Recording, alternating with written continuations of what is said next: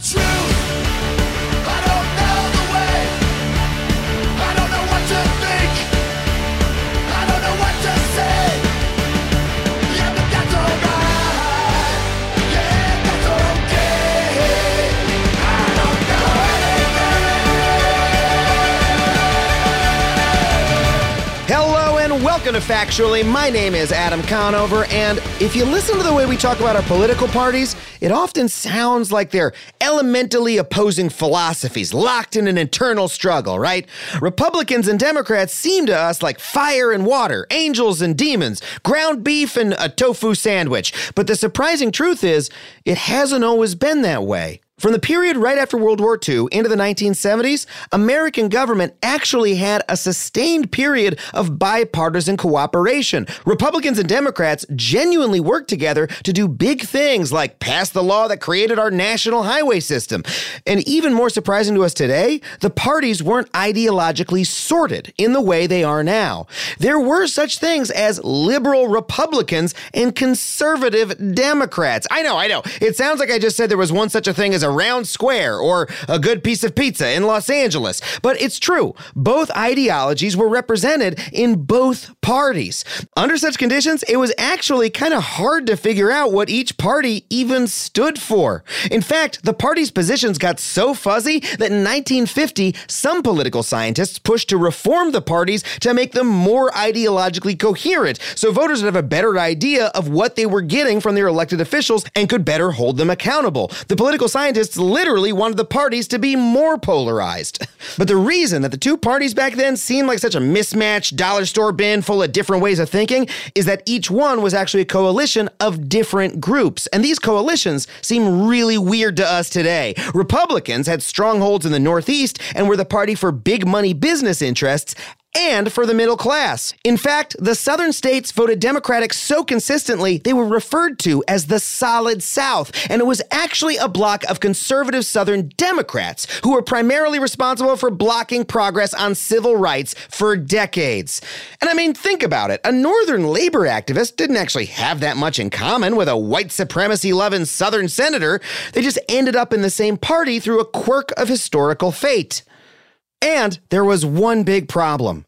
This era of bipartisan compromise only existed because all the politicians within it consented to something awful: the system of racist anti-democratic apartheid known as Jim Crow. And while many Americans desperately wanted an end to Jim Crow, I mean, after all, it was disenfranchising and killing them, they didn't have a voice in our political system. So bipartisan compromise survived only because the fight that really mattered was never allowed to happen. But when the massive civil rights reforms of the 1960s finally happened, that buried fault line was exposed and the consensus fell apart.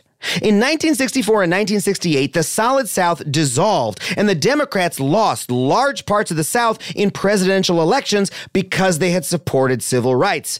Nixon saw that the Republican base was moving south, and so he waged a campaign that played on racial resentment and fears of government overreach.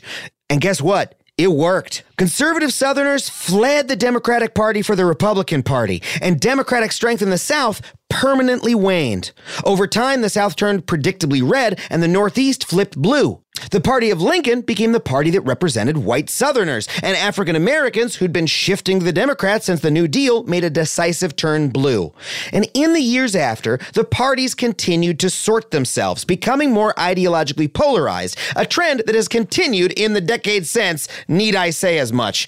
And since that polarization has resulted in less bipartisan compromise, that means that Congress is less able to get things done. And it's not just the politicians. We, the public, have become increasingly partisan ourselves, with our voting patterns becoming more and more polarized, and Americans reporting that they are increasingly disgusted or frightened of the opposing party. So if you think that's a distressing state of affairs, you might take solace in the fact that the parties have changed throughout history, and by recognizing that despite how they may appear, they are not ideological opposites locked in an eternal struggle. They're people organized in a specific social structure that determines the shape of our political life. And if we understand that structure, it can shed light on why our current era is so partisan and conflicted. And here today to talk about the structure of America's political parties, we have David Hopkins. He's a political science professor at Boston College, and along with his co-author Matt Grossman, he's the author of the book Asymmetric Politics: Ideological Republicans and Group Interest Democrats. His work is fascinating. I think you're going to love this interview, so let's get straight to it. Well, Dave, thank you so much for coming on the show. Well, thanks so much for having me, Adam. So when we're talking about the political parties in America, the parties, the members of each party so often have like a specific vision of who the other party is. You know, we have these ideas about Democrats think certain ways about Republicans, Republicans think certain ways about Democrats. Your work really investigates how the parties are actually structured, who actually makes them up, what they actually believe, how they operate. And that's so much at odds with our sort of day-to-day understanding of who our side is and who the other side is, to the extent that, you know, people listening are on one side or the other. So what are the biggest misconceptions that you think the public has about what these organizations actually are? Yeah, the sort of central argument that we make in the book Asymmetric Politics is that the two parties really are just different animals. And the best way to understand the Democratic Party is that it's a coalition of social groups, whereas the best way to understand the Republican Party is that it's the agent of an ideological movement, the conservative movement. And what happens a lot of times is that people on one side develop a sort of a picture not only of their own party, but of the other party as being the mirror image of their own party. So Democrats who might see the Democratic Party as the sort of social group coalition that speaks for historically underprivileged groups, then sort of conclude that the Republican Party is just the mirror opposite, and so they're a party that speaks for privileged groups. And then on the other side, Republicans who see their own party as standing up for limited government, for individual liberty, for traditional values, for the Constitution, and for American nationalism, then conclude that the Democrats must be against all of those things. And so part of the sort of misconceptions of the opponents that arise out of the asymmetry of the parties feed the rancor that we see so much of in politics today because there's so much misunderstanding. Neither side is respecting the good faith disagreement of the other. They're sort of assuming that the other side exists just to oppose them or just to be the opposite of everything they hold dear. And I think that's a big part of the story of politics today. Yeah, you hear that in the language the parties use. If you watch, you know, the sort of Tucker Carlson types, they'll say, oh, the ideological left has a mission to XYZ, which is not how the left would, or at least, you know, not how the Democratic Party mainstream would describe themselves. They don't say we on the ideological left have a mission to do this. They sort of use the language. I sort of understand your thesis here because the Democratic Party more talks about those individual groups whose interests they're trying to serve, and by contrast, the Democrats say, oh, the Republicans, that's the party of rich people and the party of white people, and they're trying to protect the interests of rich whites, essentially. And your thesis is that both of those visions are incorrect. That's right. And that it's very easy to sort of ascribe these sinister motivations to the other side and dismiss what the other side is saying about what they believe is simply sort of window dressing for their real agenda, their real dastardly agenda. Yeah. And we're sort of against that on both sides. We actually think both parties do a better job of understanding themselves than understanding the other side. And so we should have some respect for how each side talks about it itself more than we should have respect for what they say about the other side. Well, so let's break down those two, you know, if it's asymmetrical and we're really talking about two modes of operation, let's talk about each one of them. So how do you describe the way the Republican Party is organized? And I'm especially curious, in your book, how did you go about doing this research? How do you see, you know, what's your evidence for your conclusion here? Sure. So the Republicans, as we say, are basically an ideological movement, or the party is sort of structured as the agent of an ideological movement, the modern conservative movement, which is and now at this point in maybe you could say its sixth or seventh decade of existence, it really arose after World War II as an opposition to kind of New Deal era liberal politics, democratic politics, and fairly quickly succeeded in becoming dominant within Republican Party organizations. And certainly by the 80s and 90s in the Reagan and Gingrich eras, we really get to a point where Republican Party exists more or less to advance conservatism. That's sort of the general united principle behind the party. And if you want to look at the evidence, virtually every major Republican leader, elected official, candidate after about the 1960s or 70s identifies as a conservative, specifically identifies as someone who believes in the conservative movement, who is in politics in order to advance conservative principles. We also see at the mass level that the majority, strong majority of Republican members in the mass public identify personally as ideological conservatives and view the Republican Party as existing to stand for these ideological principles. And so the evidence that we present in the book is this large array of data from public opinion surveys to look at what voters believe and the preferences they have and the identifications they have. We also look at the rhetoric of political leaders and what they say and do when they're in government. We look at the way that candidates run in campaigns. We look at the way that affiliated institutions that aren't explicitly, officially part of the party, but sort of are, for all intents and purposes, part of the party, like, for example, the conservative media universe. We look at how they behave and how they interact with politicians and voters and other party actors. So the book is really a combination of drawing on a lot of different sources, using a lot of different kind of analyses to bolster this sort of main argument that we're making.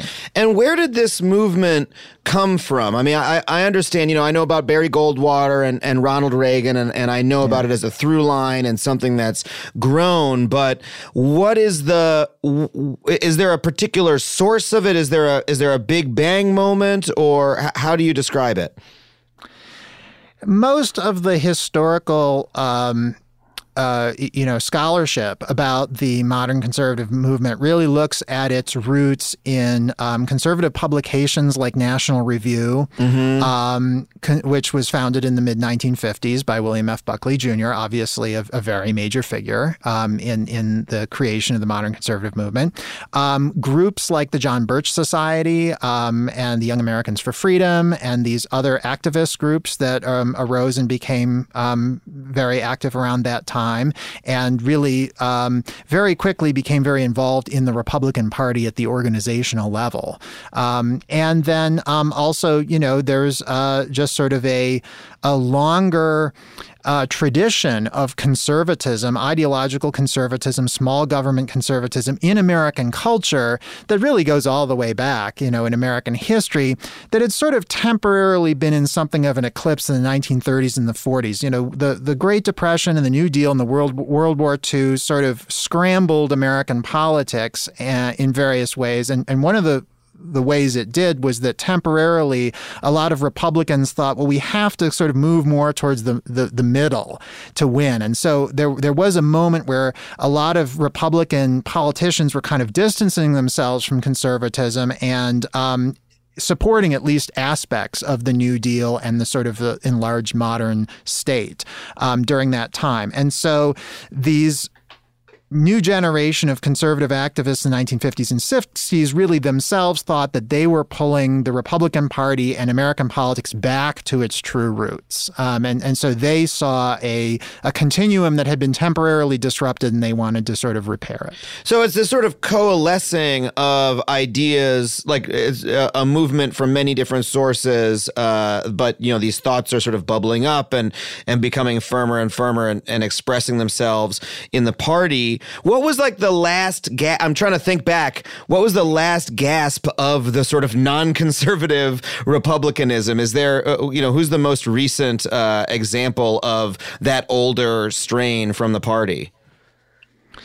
Well, when we look at people like Nixon and Ford, they're sort of interesting figures because in some ways they did identify as conservatives and had ties to the conservative movement to a degree, but they also sort of felt like if they got too far to the right, they would not be able to win elections. They wouldn't be able to govern. And so there was also some distance as well. So they're kind of this sort of the last generation prior to Reagan.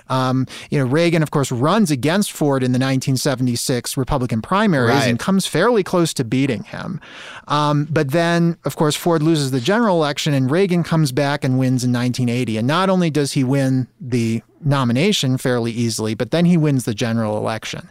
And one of the last remaining arguments against the conservative movement taking over the party by the dwindling faction of moderate and liberal Republicans was conservatism can't win. This was the lesson they took from Goldwater. Conservatism can't win. The country just won't support it. And once Reagan wins and wins again and becomes very popular and, wins in a landslide in his reelection campaign, that argument is out the door. And then there's really no ground for anyone else to sort of stand on in the party to try to make the argument that this conservative takeover should be resisted. Right. And now that is the dominant force in the party. I mean, going back to even the Tea Party in 2008, that was an example of that sort of conservative movement in the Republican Party saying, no, you must cleave to the principles of this movement. That's the most important thing. Is that a correct analysis?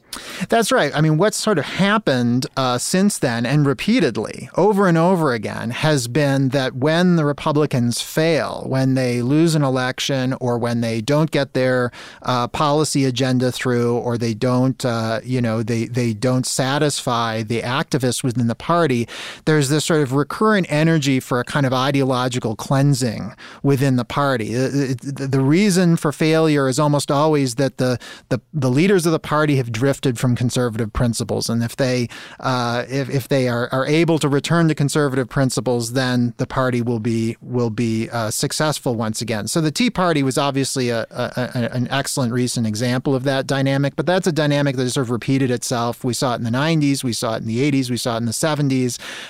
This sort of continued suspicion on the part of the grassroots right that the institutional Republican Party and the politicians, especially in Washington, the federal politicians, they say they're going to shrink government, they say they're going to lead this conservative revolution. We send them to Washington and it doesn't happen. Right. Something happens to them there. They get corrupted, they lose touch with their roots, something. And so we have to go find someone to get them. We need to support primary challengers. We need outsider candidates. We need some other force, conservative media personalities, some other force to sort of impose and enforce this ideological purity on the party. And that's a dynamic that, we've just sort of seen over and over again in the last few decades. Yeah, that's the Republicans kicking Eric Cantor out of the House of Representatives. He's a highly placed conservative leader, not conservative enough, and they boot him via the primary process. They boot Eric Cantor in a primary. They boot John Boehner. John Boehner, one of the most successful speakers of the House, just in terms of how many seats he wins. In many ways, a very able speaker of the House, but during his speakership finds this constant opposition from backbench conservatives, and that ultimately sort of swallows him up after a few years. But so your argument is, something you hear from liberals a lot is, well, the Republicans are the party of the rich. You got the Koch brothers. They're paying off everybody in order to advance their own interests. All the Republican, rank and file are being hoodwinked by these rich folks, and that's what's going on. You would argue that that's not the case, and that actually, no, this is a real belief that members of the Republican Party really believe this stuff. It really is a movement, and that's something that needs to be taken seriously. Oh, absolutely. Absolutely.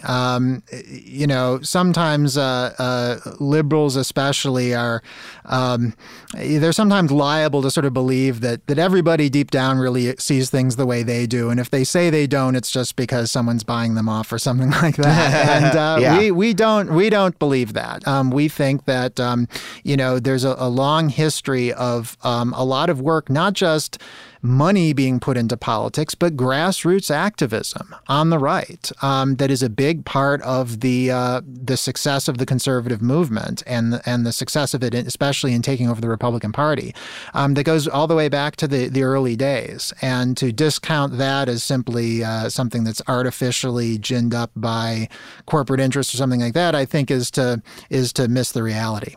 Okay, well, let's turn to the Democrats. So again, the sort of classic, Fox News version of the left is that, it's the ideological left and they have a campaign just like, we on the right do. They're on a mission to do X, Y, Z. And again, you'd argue that's not the case. The Democratic Party is actually organized very differently.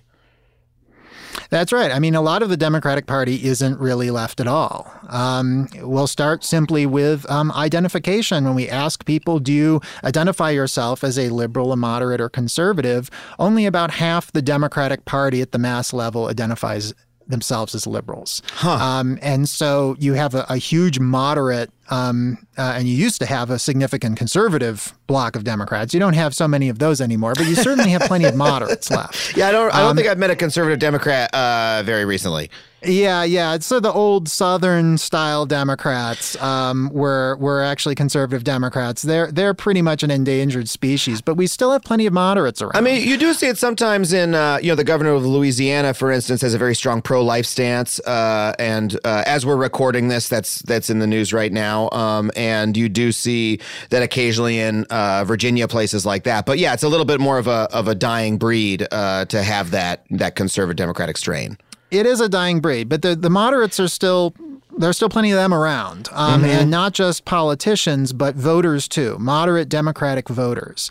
And when we ask people, why are you a Democrat? Why do you belong to the Democratic Party? Why do you like the Democratic Party? Not very many people say because I'm a liberal and the Democrats are the party of the left. It's much more common for them to cite a group identity or group sympathy to explain why they belong to the Democratic Party. They see the Democrats as the party of the middle class. They see the Democratic Party as the party of African Americans or Latinos. They see the party as the party of feminists or the party of gays and lesbians or the party of, just sort of people like them, social groups like them, Jews and other religious minorities, certainly.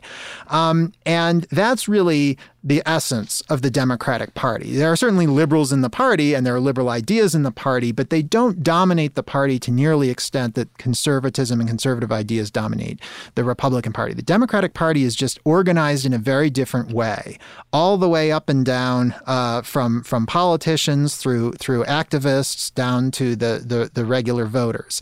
And it really is this idea of group interest and group identity that is most often central to defining what the Democratic Party is and defining what it means to be a Democrat for so many of the people who are active in the party. That's fascinating because you hear so often from both Republicans and Democrats, you hear criticisms of the phrase identity politics. That's something that a lot of people like to throw shade at, that identity politics isn't a good way to do politics and we should avoid it and we should do X, Y, Z instead.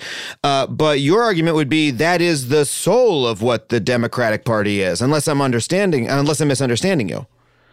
No, I think that's right. Now, I mean, when we talk about identity politics today, usually that means race, gender, sexual orientation, yes, maybe religion, not so much class, though, not so much some of the other things. So when people say identity politics in terms of the way that term gets thrown around, they're often meaning something a bit more specific. They're talking about specific kinds of identities. What we would say is, yes, identity is very important. Social group membership is very important, but there are different kinds of social group membership. And historically, the view that the Democrats stand up for the working class, they stand up for unions, they stand up for regular people, has been very important to the mass appeal of the Democratic Party. And that's not a form of identity that gets as much attention in our current kind of media and social media discourse, but it's one that historically is very, very important to understanding where the Democratic support comes from in the electorate. So now, why do you think that divergence happened between the Republican Party and the Democratic Party? I mean, we can look back at the Republicans and say, okay, well, the conservative movement arose and took wing in the Republican Party.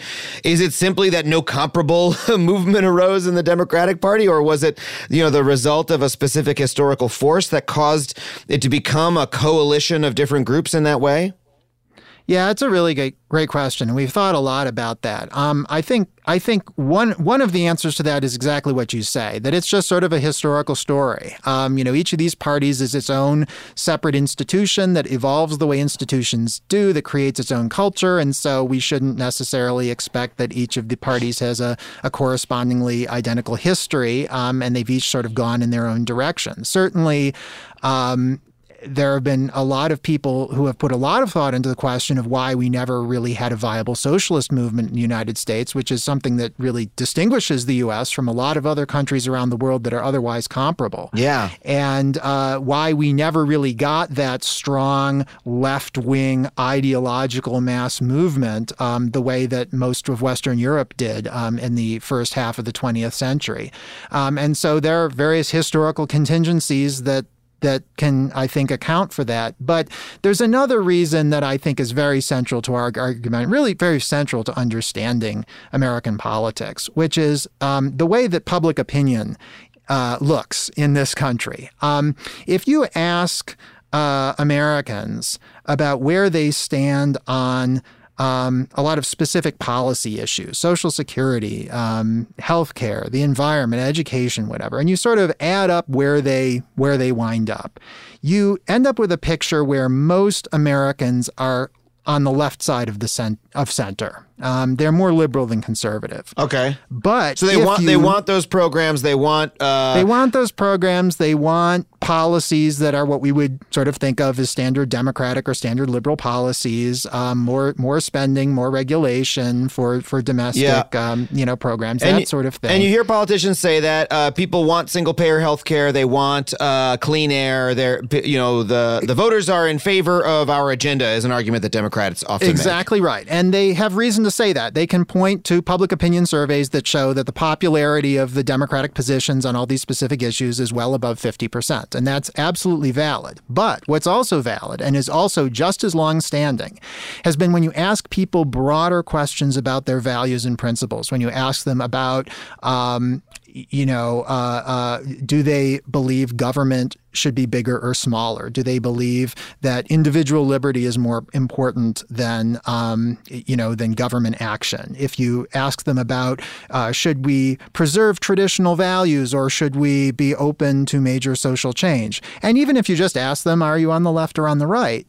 Well, in those broad strokes, you get a different picture. You get an American electorate that's mostly on the right side of center. And so what this means is that each party just has its own incentive to be a different kind of party. It's to the Democrats' advantage to talk about policy specifics, to emphasize practicalities, the groups that benefit from the various Democratic, initiatives that they propose, and to make elections turn on, well, do you agree with us on policy or do you agree with the Republicans on policy? Republicans have an equally powerful incentive to have a very different conversation, to fight on very different turf, to talk much more broadly and generally about whose values do you share? Do you want things to go in the left or the right? Are you for traditionalism or are you for progressivism? Are you for big government or small government?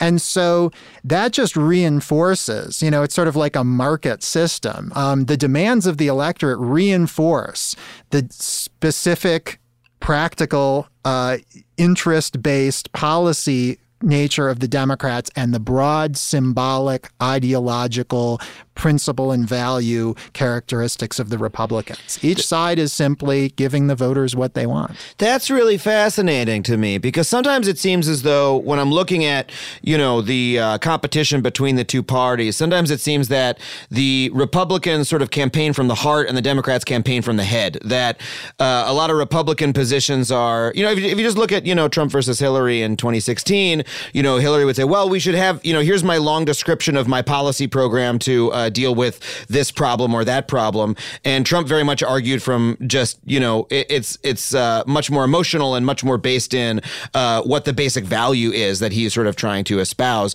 And this, the same is true of Ted Cruz and Elizabeth Warren, right? If you look at the way that they campaigned in their various elections. And so you're saying that that is even influencing the structure of the party, that dichotomy in a way.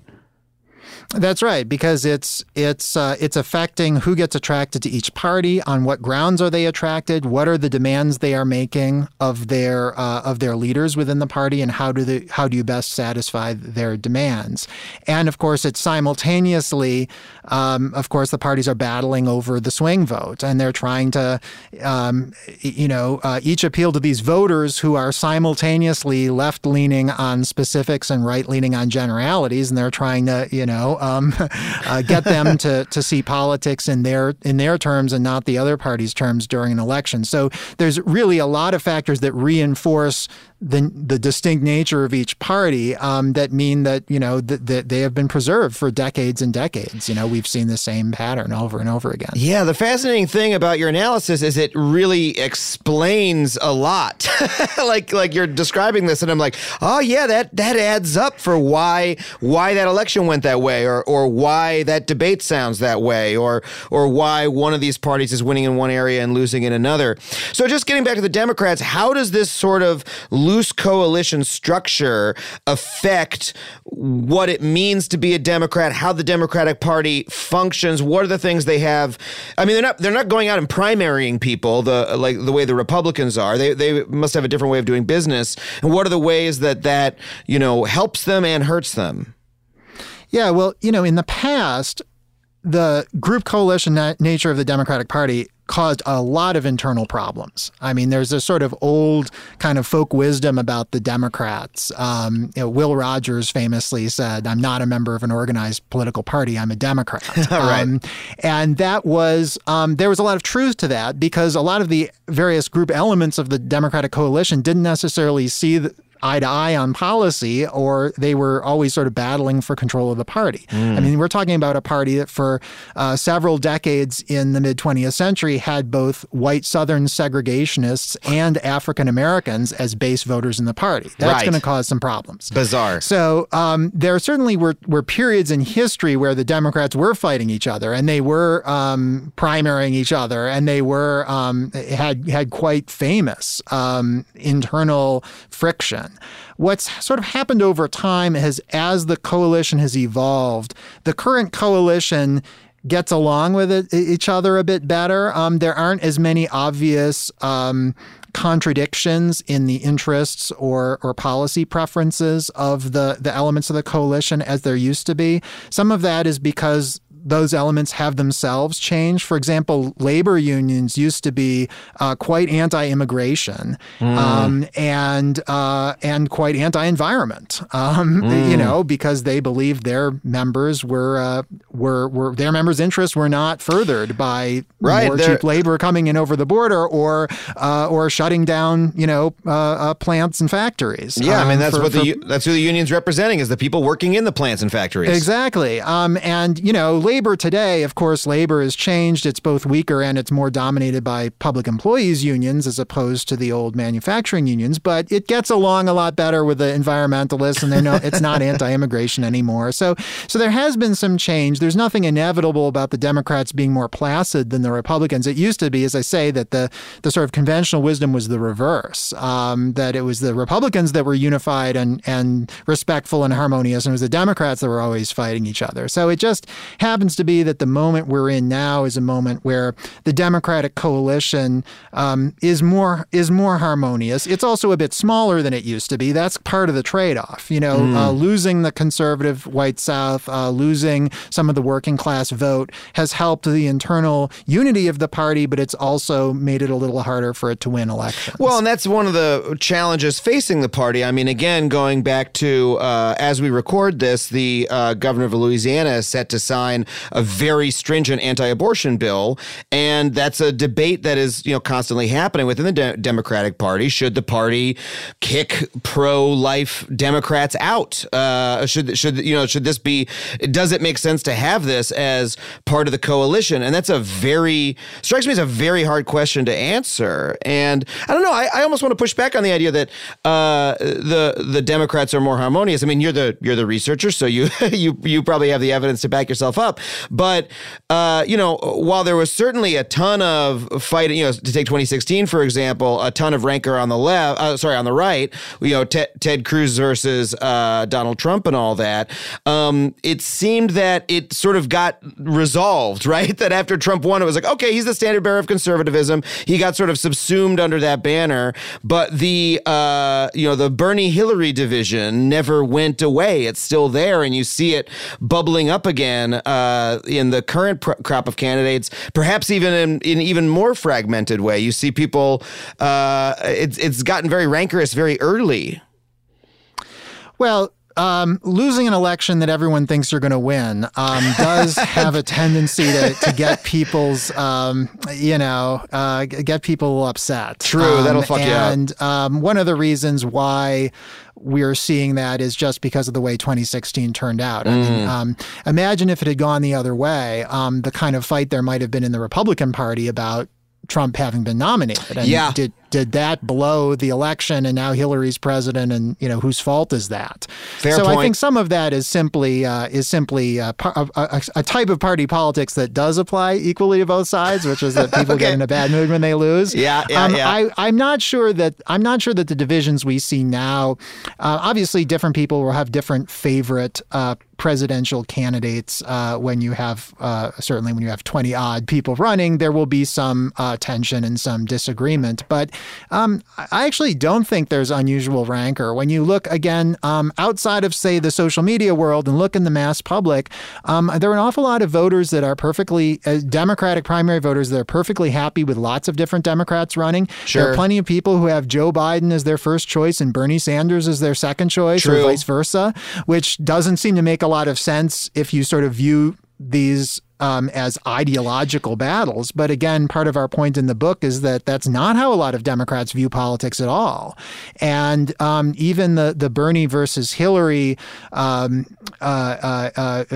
in 2016, which was widely, I think, interpreted as this ideological battle for the soul of the party. If you actually look at what differentiated Bernie and Hillary voters out in the country, it really wasn't ideology nearly so much as age, race, gender, and whether you were a Democrat or whether you were an independent. Those were the big things that sort of distinguished the Bernie side from the Hillary side. The ideological differences were much lower in 2016 in the Democratic side than a lot of people in the press kind of assumed they were. And again, that speaks to our point that a lot of Democrats just don't think ideologically, and they don't view the party as existing to advance a particular ideological position. And Sanders, of course, is a bit of an exception to that. He is someone who very strongly identifies with an ideological position. He's also someone who historically has not run as a Democrat. Yeah. And we think that's those are two things that are also somewhat related. Well, before we move off of the Democrats, that's my last question on that topic, because I think when Sanders arose as a presidential candidate, one of the things that gave him a lot of energy was that he was seen as the candidate of the ideological left. Within the Democratic Party, there certainly is a subset of folks who would call themselves the ideological left, who affiliate with socialism or with various isms that can be found on the left. And I'm very curious, you sort of alluded to this earlier, is there any theory that you have or that you've heard expressed for why the ideological left historically has had so much less success than the ideological right? I mean, why is that? Yeah, I mean, it really is a great question. I think some of it is simply that the way the left and leftist, however you want to describe it, activism in this country has traditionally been pursued. And I think there are a couple of ways in which it's different from the way that conservative or right-wing activism has been pursued. The first difference has been that there's been much less broad ideological activism and much more issue and group specific activism on the left. So when you think about, say the 60s, all right, which is certainly a time in history where we say, well, there was an awful lot of left-wing activism. There was, but it was sort of divided into pieces. There was the anti-war movement. There was the women's rights movement. There was the civil rights movement. There was the environmental movement. There was the gay rights movement. There was the disability rights movement. And each of those movements had its own set of organizations, had its own set of activism, had its own set of policy objectives and its own approach to pursuing them. And you don't have nearly as much of the institutional, broad, left-wing organizations or interest groups or movements created during that time. Whereas on the right, it was much more that people built ideological organizations that took conservative positions and emphasized conservative goals on, issues from A to Z. And so that's one difference. And so, of course, that reinforces the kind of group nature of the Democratic Party and the left of center politics in this country more broadly has been those divisions. They sort of live on in our interest group universe on the left. If you're a Democrat, you go and you speak to the NAACP, then you talk to the National Organization for Women, then you talk to the AFL-CIO. As Republicans, you can go to CPAC and get all in one shopping. It's just different. I see what you mean. It's sort of, for instance, to take one of the big liberal or maybe you'd even classify as left-wing victories of the last decade would be the campaign for gay civil rights for gay marriage, for same-sex marriage, and but that was pursued. That's not pursued as part of a overall left-wing agenda along with single-payer healthcare and revitalized labor unions. It's pursued as we are fighting for gay marriage. That's the issue. And then all those other groups, they eventually get on board and it sort of like gets passed. But as opposed to on the right, that's sort of, hey, these are the conservative values. We are simultaneously fighting for small government and against abortion and XYZ. Is that sort of the argument? That's exactly right. And then the other thing, that I think is different about the left is that a lot of left-wing activism, and again, there's a long history of this being true, has been somewhat ambivalent about whether elections and electoral politics are the best way to further their goals, and if so, whether they should work within the Democratic Party or not. Some people on the left aren't really sure if the Democrats are their friend or their enemy, and whether getting involved via the institutional Democratic Party is the best path to achieving their goal, or whether they should do direct protest, whether they should, go through the media, whether they should sort of pursue other ways of trying to realize those goals. Whereas on the right, I think there's been much more of a priority on party politics and winning elections as the avenue for advancing conservatism. And, it may be that that's starting to change. We certainly are seeing these days more clearly left-wing activism within the Democratic Party, with Democratic socialists, with people getting involved in the party at the local level, running for office as Democrats. And, maybe that will change. But historically, there's been much less of that than there's been on the right. And it's been pointed out that in the last Democratic wave, when the Republicans had their enormous wave in 2010, that was a Tea Party wave. But the 2018 Democratic wave was not ideologically left-wing. There were many moderates elected as well, even as there were also the AOCs of the world were also elected. Exactly. And, Alexandria Ocasio-Cortez has gotten all this attention, and she is a very interesting phenomenon. But one thing she is not is representative of the typical freshman Democrat elected to Congress. She's a different kind of politician. And many of these, newly elected Democrats did not run on a platform of trying to purify the Democratic Party. Many of them represent seats that are that either went for Donald Trump or almost went for Donald Trump. They don't necessarily have any political interest in their own perception of starting a big ideological fight or staking themselves out on the left wing of the party. And so we need to remember that there are a whole bunch of people who are maybe less newsworthy, not less interesting to the media or to liberal activists, but they're also there and they're also important. And typically they have been the base of the Democratic Party. Well, on that note, let's take a quick break. We'll be right back with more Dave Hopkins.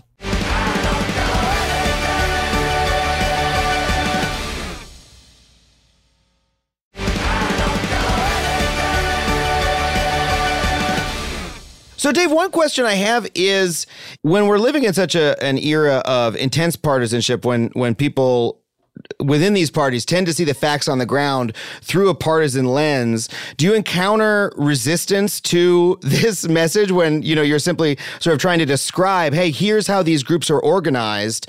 Is it difficult for people to see through the lens that they're viewing their own or the other party with and sort of follow your argument?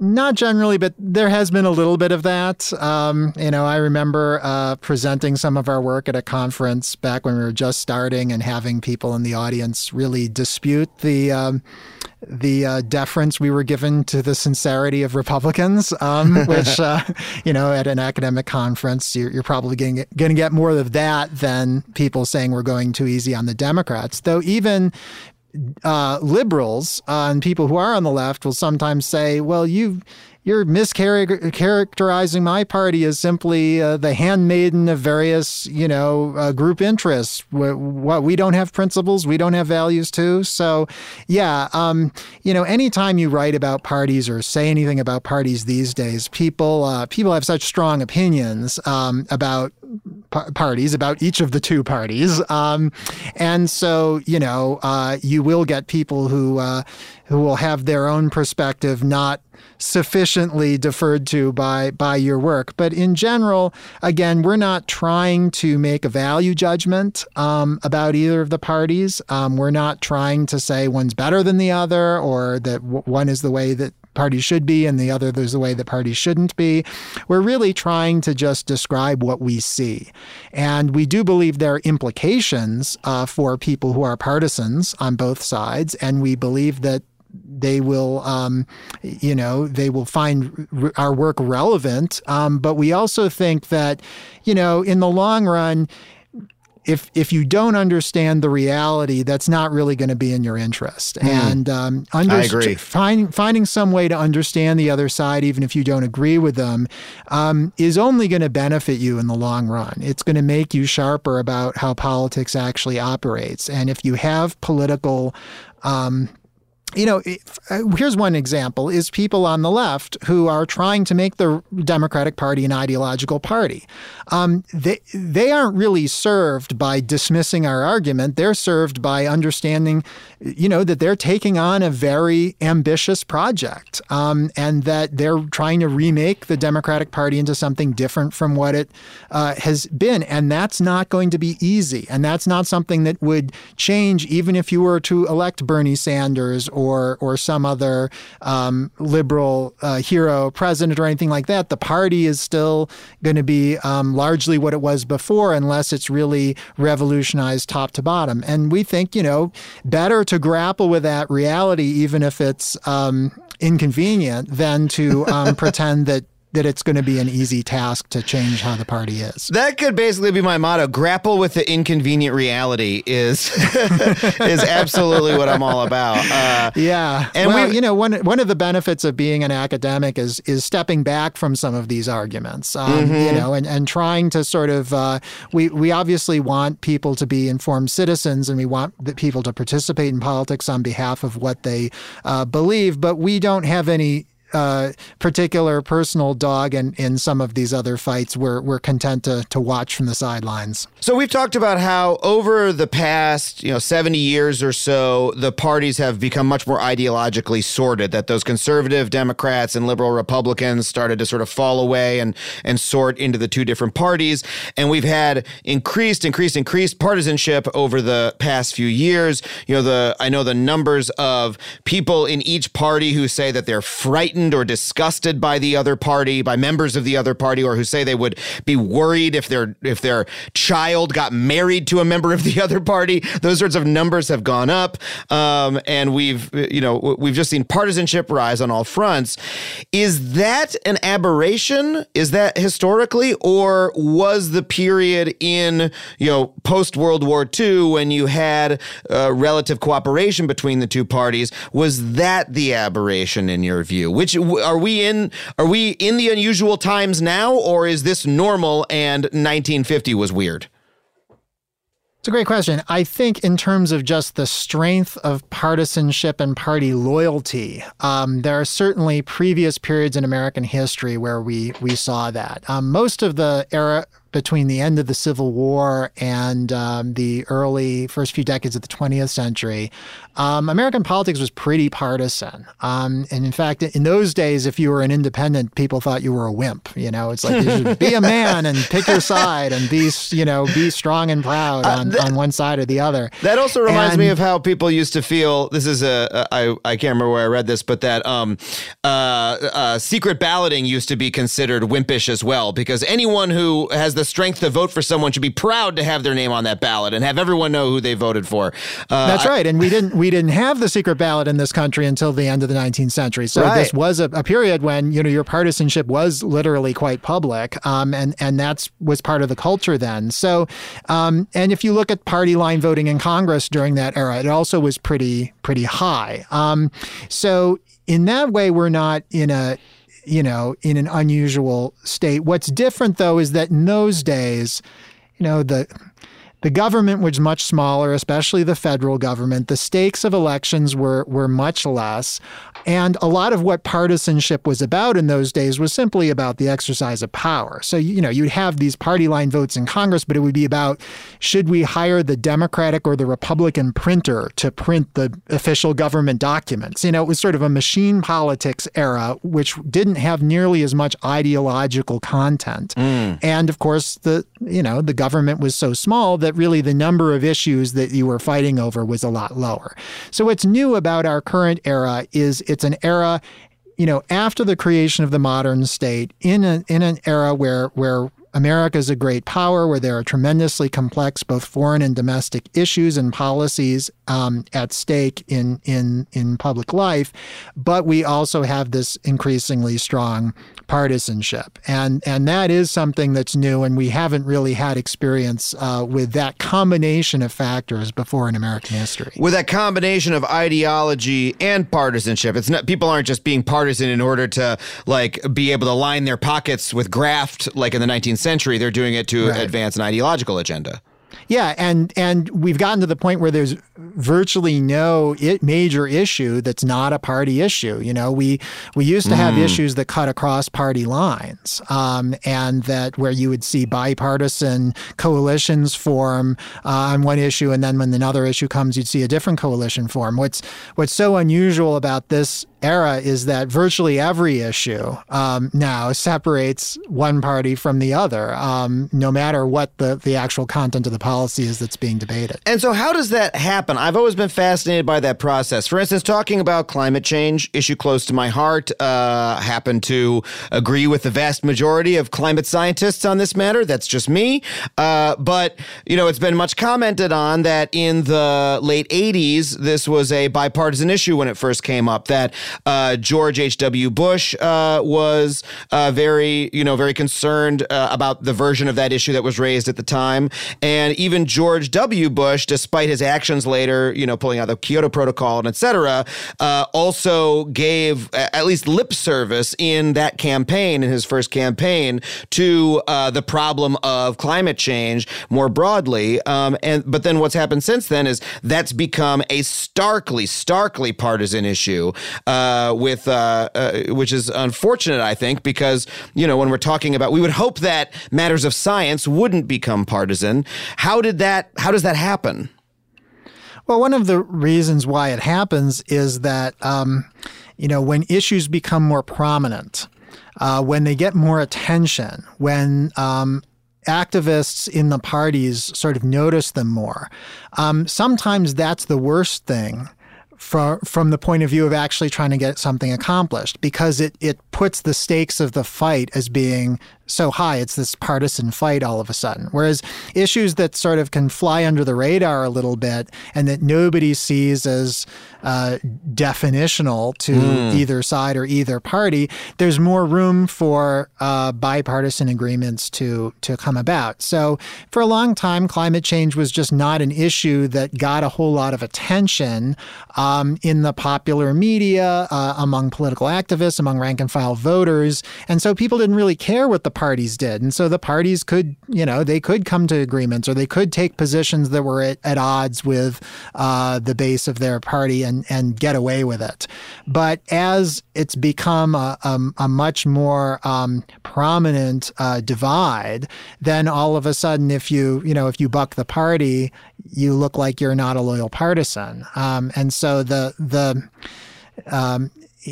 activists often talk about awareness and how important it is to raise awareness. And of course, there's a lot of good reason why that's true, but sometimes awareness can be the enemy as well as the friend of actually making policy. That's really fascinating. And it does strike me that there have been one or two cases of bipartisan, issues being pushed through in the recent Congress. I mean, often you'll see it with large, something that large companies in America want. Telecommunications companies, for instance, are often able to get their way. But also in the last year, a large criminal justice reform bill was passed, which, my folks I know who work in that field think that bill was somewhat of a mixed blessing, but it was a very large, was it the First Step Act, I believe, was a very large criminal justice reform bill that it was somewhat surprising to me that it passed, but also that it didn't get more coverage. And maybe what you're saying is the fact that it is not a very high-profile issue is what enabled progress to be made on it. Well, imagine in a world where people on Fox News and conservative talk show hosts and people like that started arguing that anybody who worked with the Democrats on criminal justice was a sellout to conservatism. And what if a bunch of liberal activists were, civil rights people or whatever on the Democratic side said any Democrat who works with Donald Trump on this issue is selling out. Then we would probably see a big partisan polarization, and we'd see probably nothing happening. The fact that it just wasn't an issue that got a whole lot of partisans riled up in the media or in the activist world almost certainly helped progress from to be made sort of behind the scenes and under the table, and then all of a sudden you wind up with a bill that has bipartisan support. And one thing that is important to remember is that's still how a lot of policy gets made. I mean, a lot of policy obviously doesn't get made. We have a lot of gridlock in the system, but when we don't have gridlock, when we have actual legislative productivity, it's still the case that it often happens because there's some bipartisan cooperation that comes together and that members of both parties can sign on.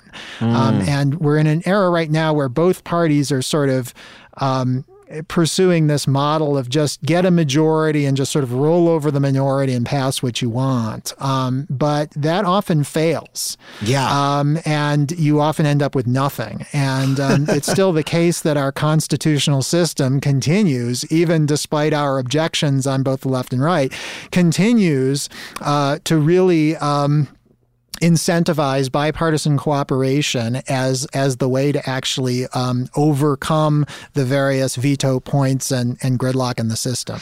But it's so fascinating, though, that the partisan identification and the media attention sometimes seems it can almost override the ideology. You're talking about how ideology is so important to the Republican Party.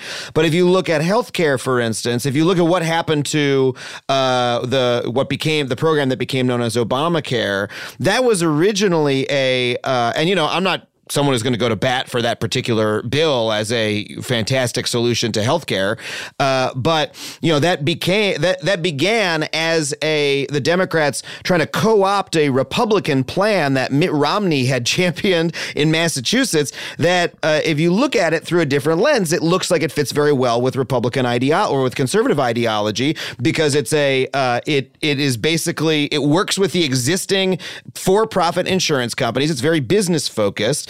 And there's an sort of individual individual responsibility element to it, where it says, hey, you shouldn't pass this cost on to everybody else and go to the emergency room and have a very high cost. You should be required to buy insurance in order to, fend for yourself, basically. I believe that's sort of the conditions under which, that's why it was passed by Republicans in Massachusetts. But then once it became a Democratic priority, that media machine that you're talking about sort of whipped into high gear, and it became something that a Republican couldn't possibly be for. I find that very interesting. Yeah, and we talk a fair amount about the Affordable Care Act in the book because we think it really is a great example of so much of what we want to say about the parties. And one point of it is that it shows that, again, something very distinctive about the United States, that the general suspicion of government and suspicion of bureaucracy and aversion to taxes and aversion to especially federal level power that is such a strong part of American political culture distinctively really shapes so much of our policies that we live with, up all the way up from the beginning of the country up to the present day. And, a solution that other countries have adopted for healthcare is, well, just create a single payer government plan. But the American solution is this very different solution. It's this solution that really tries to limit the role of direct government provision, that uses the private sector to deliver a lot of healthcare services, that uses market competition, that uses federalism, with a lot of healthcare being administered at the state and local level rather than through the federal government directly. And this is all stuff that Democrats have adopted.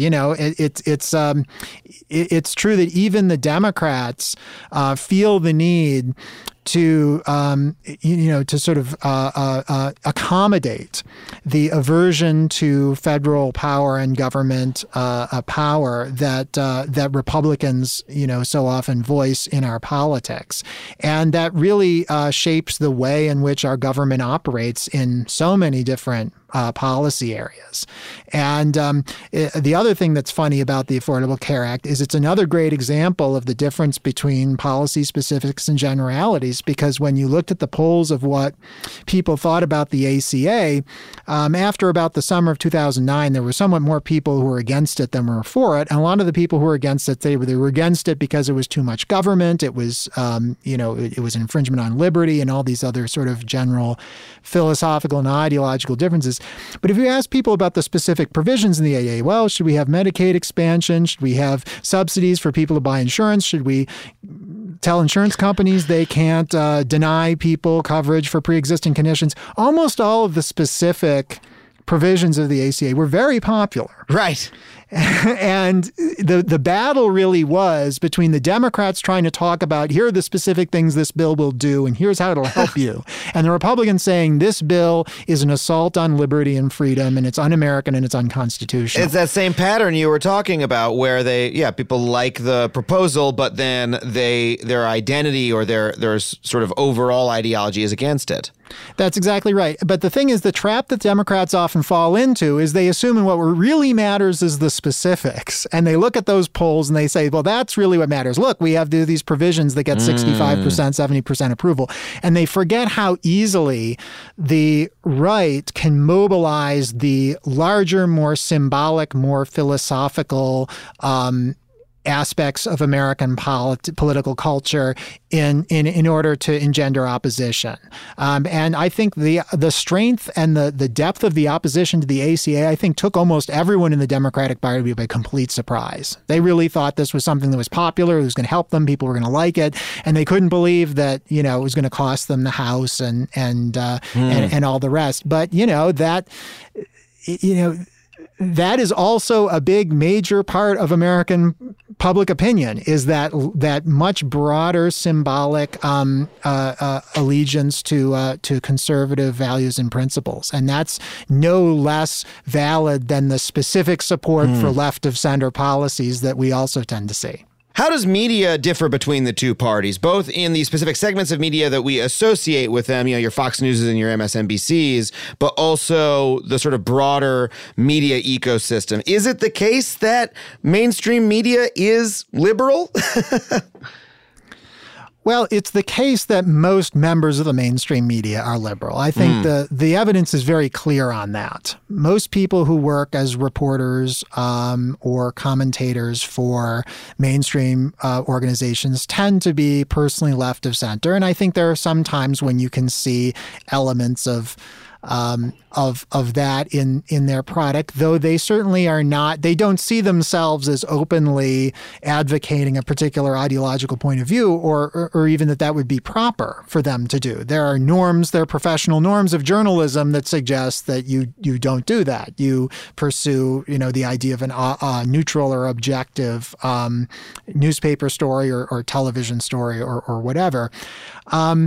But we think the media in general is this really outstanding example of the asymmetry of the parties, because there really isn't an openly left-wing media universe the way that there's an openly right-wing media universe. And people often equate Fox News and MSNBC, but they're really very different. Fox News has a tremendous amount of influence within the Republican Party, and MSNBC just doesn't play that same role.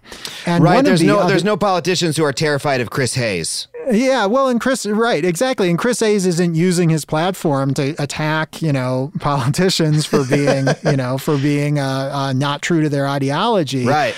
The other thing, of course, is that the conservative media tells its own audience not to trust anybody but the conservative media. That is, in fact, outside of conservatism itself, that is the primary message of the conservative media that's repeated constantly. And that has had an effect. If you look at polls, Republicans trust the conservative media and they do not trust anybody else. And that's not the same for Democrats. Democrats aren't getting the message, number one, that they shouldn't trust the mainstream media. MSNBC is not telling them don't trust NBC. Yeah. For obvious reasons, but they're just not getting it. They're saying they'll pick on Fox. They'll say, oh, Fox is crazy, but they won't say, oh, don't read the New York Times. Don't listen to NPR. Don't listen to CNN. Only listen to openly liberal sources. And so for Democrats, yeah, there are plenty of Democrats that watch MSNBC, but they don't only trust MSNBC. They watch other and read other mainstream outlets too, and they report trusting those mainstream outlets much more. It's only Fox they don't trust. So there's just no symmetry there at all, and really no real balance between the role that Fox plays, which is such a tremendously influential role in Republican politics, and the role that any openly ideological media source plays in Democratic politics. You've also said that Republican faith in various institutions, like large-scale American institutions, has been on the wane over recent years. That makes me think of the Republican complaints against higher education, for example, and the ways in which the education system itself has become politicized. How has that happened, and to what ends? Well, academia, like the mainstream media, has for many, many years been viewed with a certain amount of suspicion from the right. That again, it's an institution that's dominated by liberals and Democrats. It doesn't give a fair shake to conservative ideas or conservative beliefs or even facts that are inconvenient for left of center people. And so the attempt to build an alternative conservative media universe has a parallel in the building of the alternative universe of conservative expertise and policymaking. And we see that in the think tank world, especially, that the array of think tanks, the sort of flagship being the Heritage Foundation, but the American Enterprise Institute is another good example. There are many others, even at the state level. A lot of individual states, there are state-level think tanks in capital cities all around the country that are sort of mini versions of Heritage and AEI. And this was a very clear initiative to counterbalance what was generally perceived as the liberal bias of traditional academia, of universities. And again, it's been quite successful. And it doesn't have the same counterpart exactly on the left. Yes, there are left-of-center think tanks, but there are not as many of them. They're not quite as important, and they don't fill the same hole on the left because the left also trusts traditional academic sources and experts as well. So the long-term project of building explicitly conservative institutions that are in control of information and expertise to balance out what we're seeing as inherently hostile mainstream institutions, both in the media world, but also in the educational system, has been, again, a multi-decade project on the right. And we can see the fruits of it in the politics of the current moment. It sometimes seems to me that when I, watch conservative, avowedly conservative pundits like, say, your Hannitys and your Carlsons speak, that there's a degree to which they try to almost increase the degree to which we look at these institutions through a polarized lens, that they themselves seem to sort even previously nonpartisan institutions like academia or the news media into, well, this is a liberal institution or a conservative institution. And it seems to me that people on the left do that, people in the Democratic Party, since we're trying to divide those two, do that less. Is that the case? And if so, why that pressure? Well, again, part of it is reality. I mean, it is true that most academics are on the left compared to the right. And there are cases where I think you can suggest with a fair amount of credibility that show that the right doesn't always get a fair hearing in academia the way the left does. And so there's a germ of truth in a lot of this. I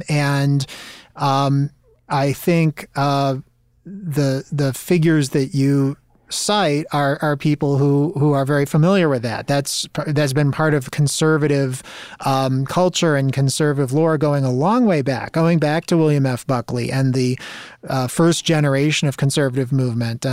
Buckley famously wrote God and Man at Yale, which is a book that's all about the liberal capture of academia, and that's nothing new. What is new, of course, is the ability of this modern mass market conservative media universe to propagate the suspicion of academics and the educational system much more widely than was true in the past.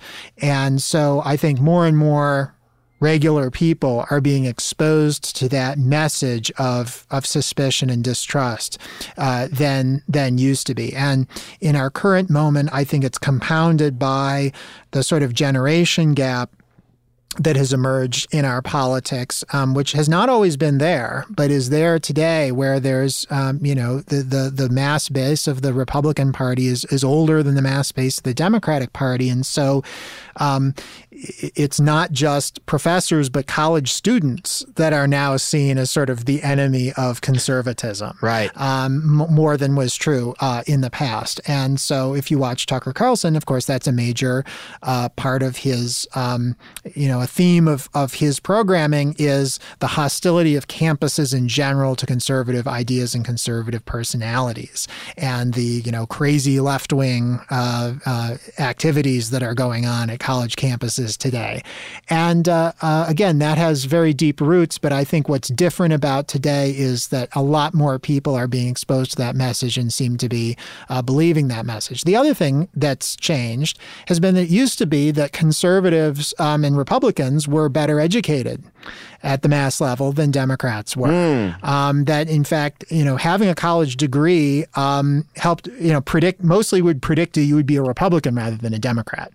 And so the Republican Party, traditionally had a well-educated base. At least a big chunk of the base was well-educated and had a lot invested in state university systems, in academia in general. Even if they did have, complaints about the liberalism of professors, there still was this idea that, these were people who were college graduates and that they really valued colleges as institutions. But with the change that we're starting to see now, the evolution of the mass base of the party, now it's much less true that, at least especially if you look at whites, in the first time in 2016, whites with college degrees were more likely than whites without college degrees to vote for Democrats. And that seems to be the way we've been headed, even before Trump. Trump sort of accelerates that divide, but the divide was in the works before Trump came along. And that may suggest that in the future, for support for higher education, support for student programs, things like that, may just be more partisan of an issue. That Republicans will not see their own constituents as clamoring for that, but rather as suspicious of the university system and higher education in general. And that may really change the politics, especially at the state level, where state universities are so important parts of state governments, right? And where state legislatures and governors have varying degrees of power over them, certainly over their budgets. We may see that happen more. It has already happened to some extent in places like Wisconsin. I think we may see that more in the future, that higher education becomes yet another issue where there's more polarization by party than there used to be in the past. And that's a shame, because I think that if if folks step outside of their partisan shells for a second, we can agree that education writ large is something that we all have an interest in, and that I would hate to be divisive along partisan grounds.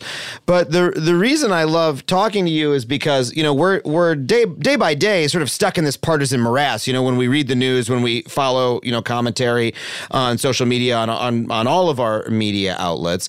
And it's wonderful talking to you because you're actually studying partisanship and the parties in a dispassionate way, and able to give us, the historical context, the sociological context for what we're seeing in a way that, helps me understand them better.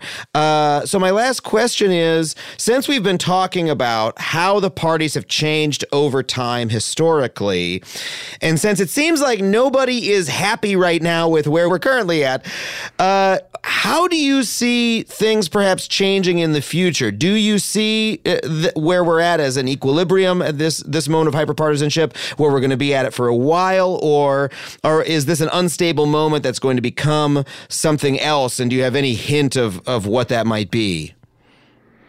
It's a great question. I don't want to ask you to wish I could see the future with a lot of confidence. I'd be in great shape. It's really tough to see these things before they happen. I do think that we're in an era that is to some extent self-reinforcing, and so if you have to bet, if you're sort of forced to bet, you sort of bet on things not changing too much, because polarization seems to beget polarization. As one party becomes more aggressive, the other party responds. And because the two parties are so evenly matched today, they both, we have a lot of very close elections. Party control of Congress goes back and forth.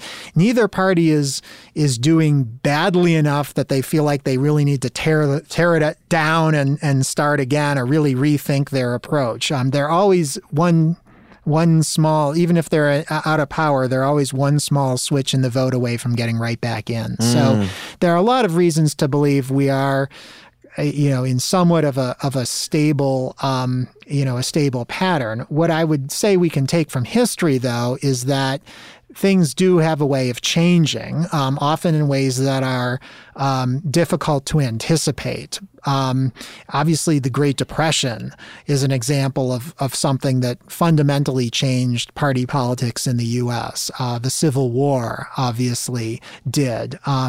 We've had lots of changes, just smaller changes in terms of social movements or in terms of changes in technology or in trade or in economics that have reshaped our parties as we've gone along. And so, we don't necessarily know how to predict those things or see them coming before they happen, but we do know that there is an element of change and evolution as well as elements of stability in our politics, and there's no reason not to think that there's more change around the corner. It's just a question of exactly what it would look like. At the very least, we can perhaps take a little solace in the fact that the way things aren't the way things have to be, that change is possible, it has happened, and it might happen again. That's right. And another thing that I think not just us, but lots of political scientists will say, political scientists tend to be more positive about parties than everybody else. Everybody likes to dump on parties all the time and complain about parties, and partisanship is sort of an epithet in American politics. Yeah, George Washington hated the parties. That's right. There's a lot of people who have that view. Political scientists tend to be more positive about parties just because we see the necessity of parties, that parties play a role that is so central to the whole concept of representative democracy, and going after the parties and weakening the parties and trying to tear down the parties doesn't necessarily lead us to a better politics either. And so I think if there's a solution, the solution will often come from the parties. And so what I would say is, if people want politics to change, if they don't like how things are now, what I and what most politics experts, political scientists would argue is get involved in the parties. Change the parties from the inside. Yeah, that's how they can change. The parties are in their own way fairly porous. They're not walled off from the average person. You could go to a local party meeting in your neighborhood, and within a year you might be precinct captain, or you might be even running for local office or something like that. There are lots of opportunities for people to get involved, and we've seen change happen, within the parties just precisely through that mechanism. And so we're, Matt and I are like, as I said, most of our colleagues, we're not anti-parties, and we don't think that weakening the parties necessarily solves the problems that people see in politics, and sometimes makes those problems actually worse. We think that, the parties just need to be straightened out in a way. They need to be, they need to be pushed in a more productive, positive direction, rather than being sort of the opposition. And that's really what we believe after a whole big project of looking at the parties and looking at the history of the parties. I think that's what we still believe more than ever. I mean, that's incredible. If after looking at the structure of American political parties for what's got to be your entire career, or at least a good chunk of years, you have reason for optimism, that makes me feel a lot better, because I would have expected you to be the most pessimistic person on the planet. And so, yeah, that's a wonderful message. Get out there, go to your local your local party election that you think is too small to even bother with, and maybe you can make a difference there. I really appreciate you coming on the show to talk to us about this, Dave. Well, I really appreciate you having me, Adam. It's really, really been fun. What's the name of the book one more time for our audience? The name of the book one more time is Asymmetric Politics, Ideological Republicans and Group Interest Democrats. Go look it up at your local bookstore or library. Thank you once again, Dave, for coming on the show. Thanks so much, Adam. Appreciate it.